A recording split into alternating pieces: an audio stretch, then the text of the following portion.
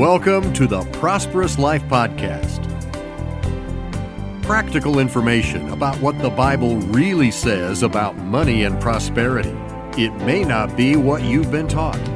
And now, here's your host, the author of Poverty versus Wealth, Reverend Roger Breaker.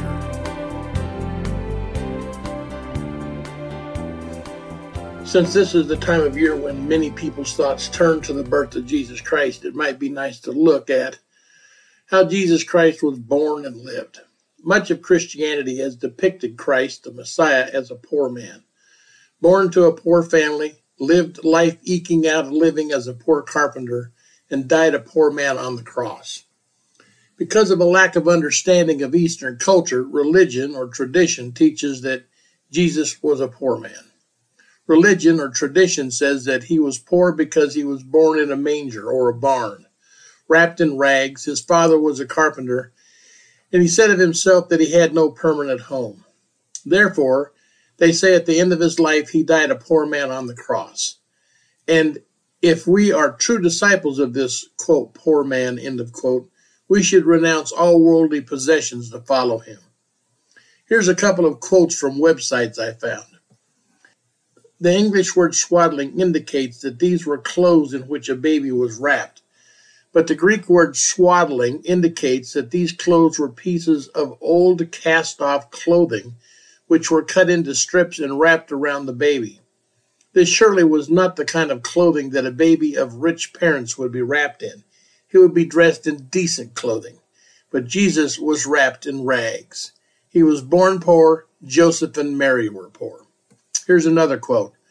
Just as he was poor in respect of material things, so must we give up earthly riches to be his disciples. Here's another quote.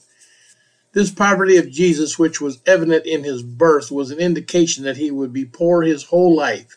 Jesus was never rich in material goods. A line from the Little Drummer Boy. I'm a poor boy too. Well, I beg to differ. To understand the topic of Jesus' financial status in life, one needs to start at and consider his birth. From the book Jesus Christ, Our Promised Seed, one can begin to understand Eastern customs regarding childbirth. Whenever a son of a king or a prince was born, the child was, quote, salted, end of quote, and swaddled, end of quote. To salt a child meant that soon after the birth, the newborn babe was gently washed with water having a small portion of salt in it. Salt symbolized the qualities of truth and honesty. Bathing a newborn in salt water indicated that the child would have these characteristics. His words would be, quote, salted, end of quote. In other words, he would speak the truth. After salting the newborn child, strips of fine linen cloth about 2 inches wide were then wrapped around his body. These were called swaddling clothes. The child was wrapped from head to foot, with only a part of his face being left uncovered so he could breathe. The baby's body and limbs were held very straight when he was wrapped in this fashion.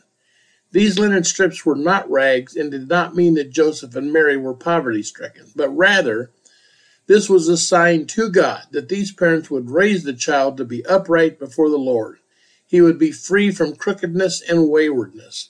The babe, which now looked like a mummy, would normally be left in the swaddling clothes for only a brief period of time, maybe 15 to 20 minutes, while the parents took time to meditate and make their commitment to God concerning the sacred trust which was given to them in having the child. Salting and swaddling were recognizable as significant to an Eastern person. In biblical times, any child born to nobility or royalty would be salted and swaddled. If this were not done, there would be doubt regarding the person's integrity, both in his youth and in his adulthood. If the parents of a noble-born son had not salted and swaddled their son, the young man would always be suspected of being dishonest, unreliable, and having no integrity.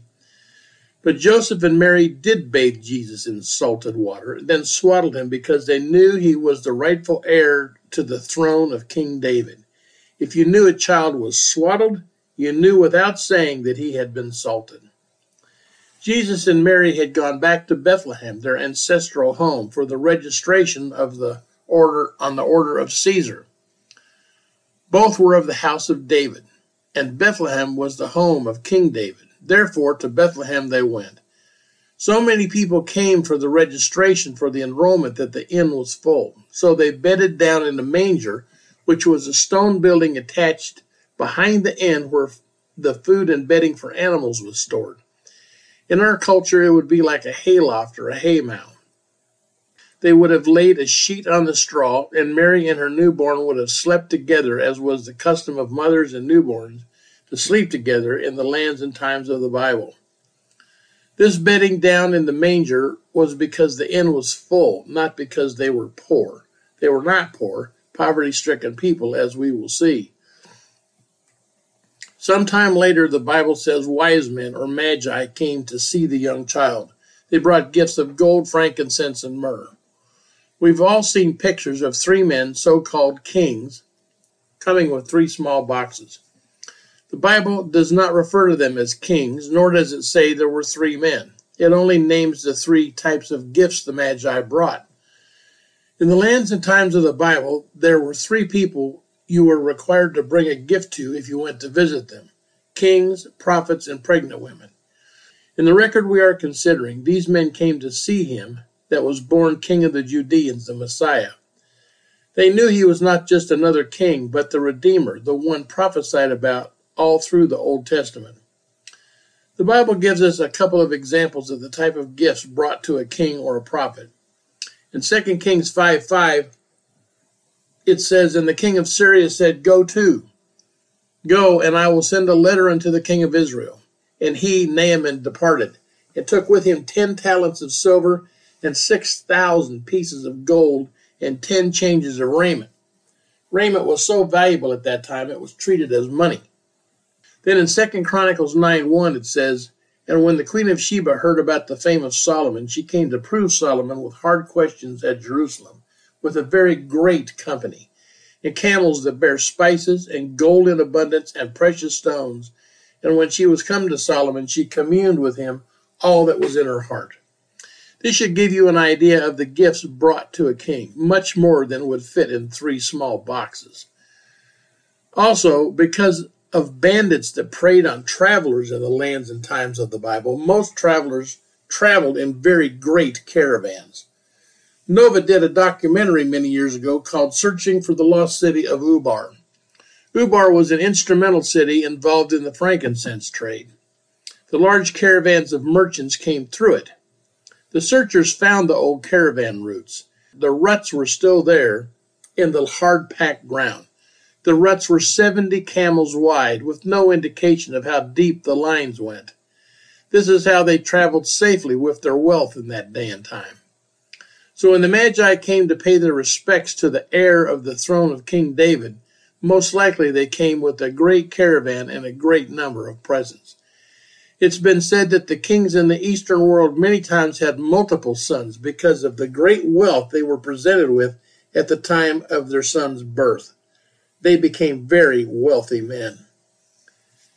Now, after the visit from the Magi, God spoke to Joseph, Matthew 2:13-14. "And when they were departed, behold, the angel of the Lord appeared to Joseph in a dream, saying, Arise, take the young child and his mother, and flee into Egypt. And be thou there until I bring thee word, for Herod will seek the young child to destroy him. And when he arose, he took the young child and his mother by night and departed into Egypt." In today's money, how much would it cost you to leave your home on an hour's notice and move to another country? You not only had the expenses of travel, car rental, airline tickets, food, etc., but now you need to buy or rent a new home, furnish it, set yourself up in business again. That would be expensive. But Jesus' father, God, gave Joseph plenty of wealth to carry out what God asked him to do. Joseph must have been a wise man that knew how to handle money and not waste it as the prodigal son did with riotous living. This is interesting. Then a few years later, God came to Joseph again and told him it was time to return home, and he moved his family all over again. Once again, God had provided Joseph and Mary with all the funds they needed to take care of God's only begotten son. They moved back, got a new home, set their business up over again.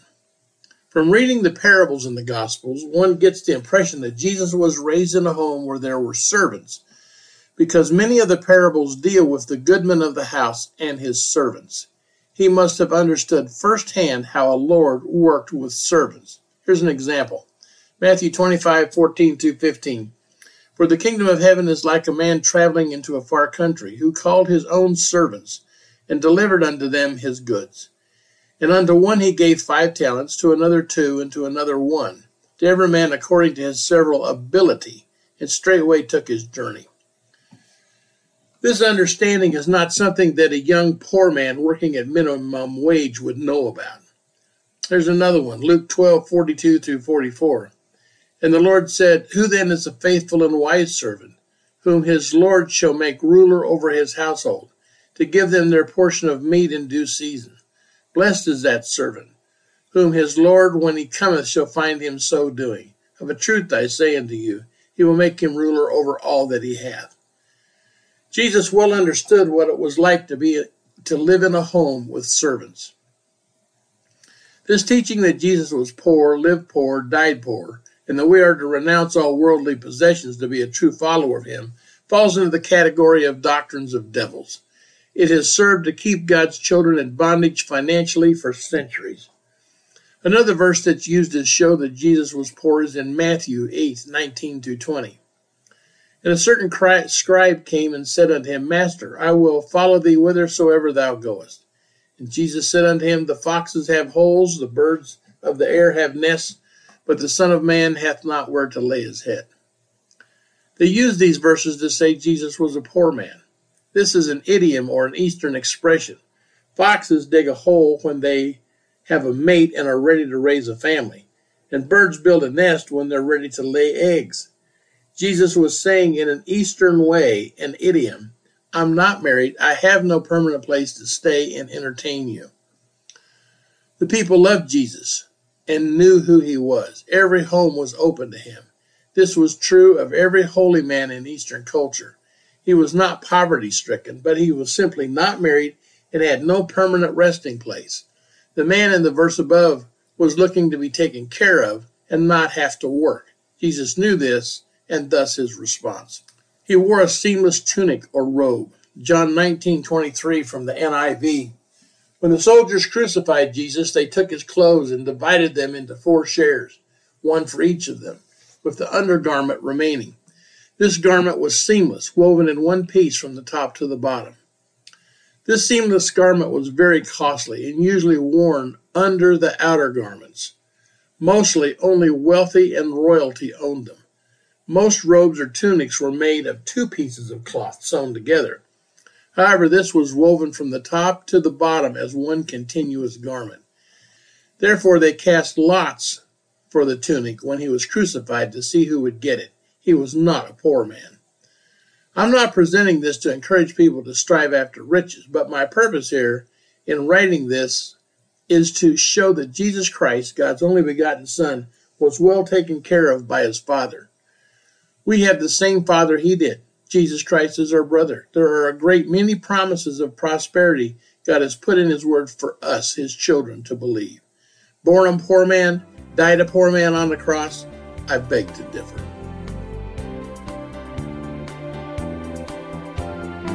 Thanks for listening to the Prosperous Life Podcast.